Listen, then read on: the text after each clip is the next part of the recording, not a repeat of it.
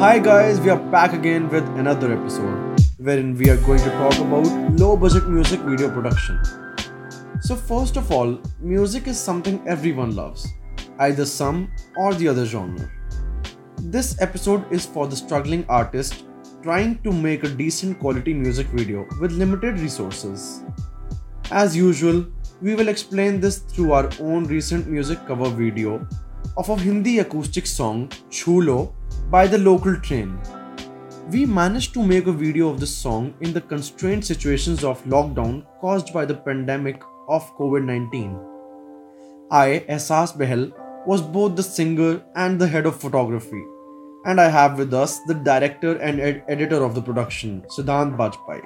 Hello. So let's start with understanding the first step of any video production, that is the short breakdown or scripting.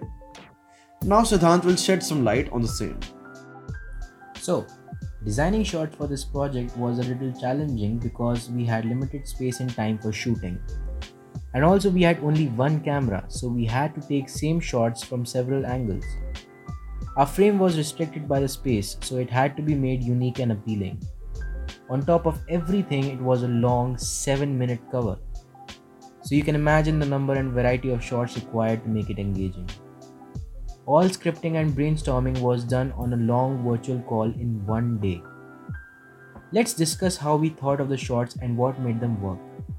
First of all, each and every shot was taken systematically to ensure that a proper rhythmic structure was maintained. If we talk about the practical execution of the shots, the greatest issue that I faced was lack of manpower.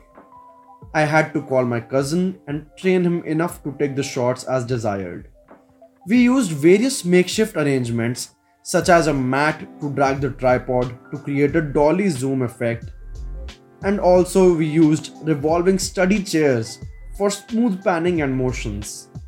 You won't believe the biggest mishap, that my camera screen broke a day before the shoot and we had to manage and presume the shots were okay as we had no other way of seeing the end result. Finally, let's talk about the post-production.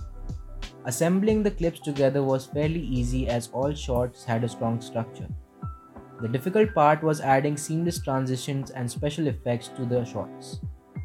We used lens flares and bokeh light effects generated specifically for the shots to enhance the visuals. In the end, a basic color grading to make the colors pop and you have a production quality low budget music video. That's it for today. Hope this was helpful and inspired you in working on your own projects. See you next time with another episode.